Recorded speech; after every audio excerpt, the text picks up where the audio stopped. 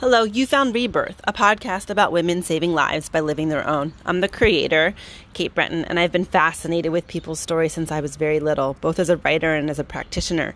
Hearing others' stories offers us perspective on our own. We are unique and we are not alone. Today is a morning coffee episode, a little bit of magic in the mundane, and for it to make complete sense for you, it's an impromptu episode. That's why sometimes you'll know I'll do a podcast out spontaneously, and you'll hear the background noise, and it is a moment being brought to you authentically. And because of that, I want to read to you the Mary Oliver poem that perhaps you have heard 1,000 times, and perhaps today is the first time it meets your ears, and either way, make space for her. It is called Wild Geese. You do not have to be good. You do not have to walk on your knees for 100 miles through the desert repenting. You only have to let the soft animal of your body love what it loves. Tell me about despair, yours, and I will tell you mine. Tell me about despair, yours, and I will tell you mine. Meanwhile, the world goes on. Meanwhile, the sun and the clear pebbles of the rain are moving across the landscapes, over the prairies and the deep trees, the mountains and the rivers. Meanwhile, the wild geese, high in the clean blue air, are heading home again. Whoever you are, no matter how lonely, the world offers itself to your imagination, calls to you like the wild geese, harsh and exciting, over and over and over and over and over, announcing your place in the family of things. I hope you enjoy this episode. Thanks for listening. Hi, family. Thanks for tuning in to Rebirth. I have a great story for you. Right as I was thinking about writing this story out, which I believe I will, I thought of Mary Oliver's line in her poem, "You don't have to be good. You don't have to be good. You only have to love what your body loves." And if my voice is a little scraggly, it's because it is bright and early on a Thursday morning and the birds are singing. And I thought, the official episodes for season 5 aren't coming out until 2 weeks. But this is just such a great story. So I'm just going to share it with you guys. And I love that we do that. And thank you for supporting and listening, giving us a platform where we can constantly inspire and uplift each other. Okay, here's the story.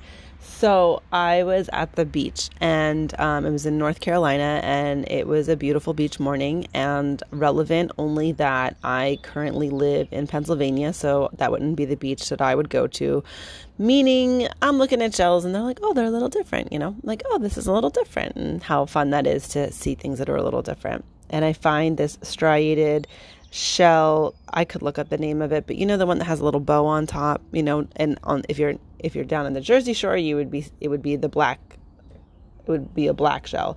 And in North Carolina, there was this one, and it was white, and it was striated with pink lines on it. And I was like, oh my gosh, I found this shell, because for whatever reason that becomes a thing. Not that I even always take them off the beach, but I was like, oh, I found it, this thing.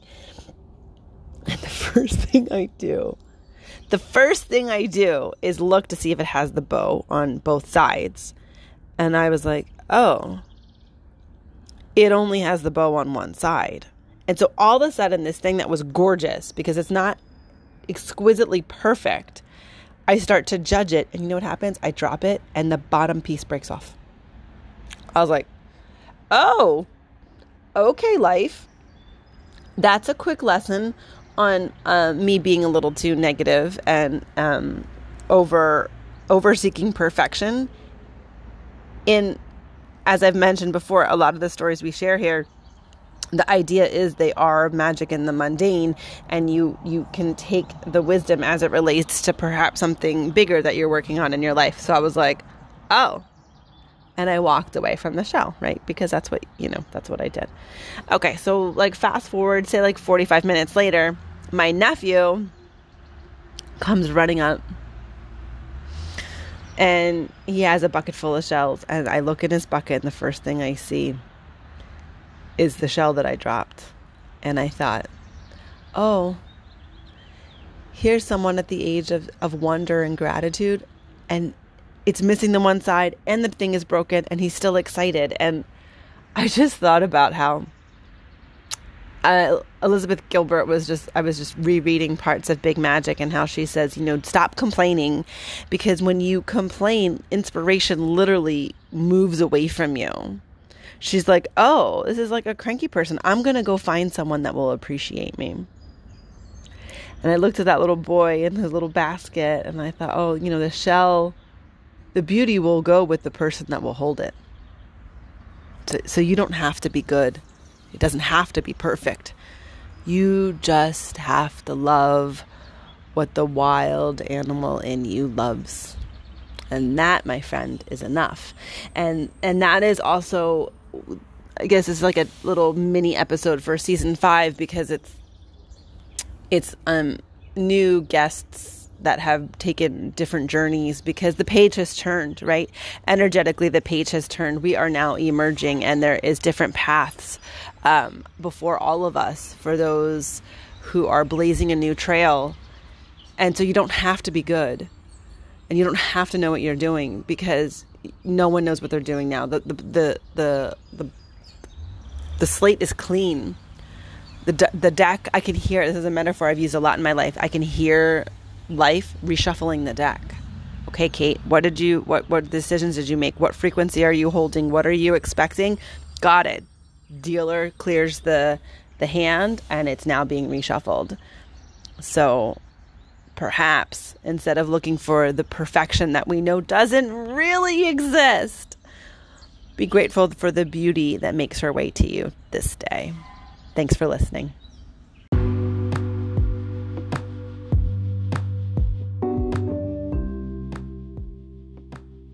Thank you for listening to Rebirth. Oh, I wanted to ask you, did you sign up for our newsletter? If not, hop on over to katebretton.com. We send bi-monthly newsletter to keep you smiling, and we offer goodies to the community. See you back here next week for a new episode of Rebirth.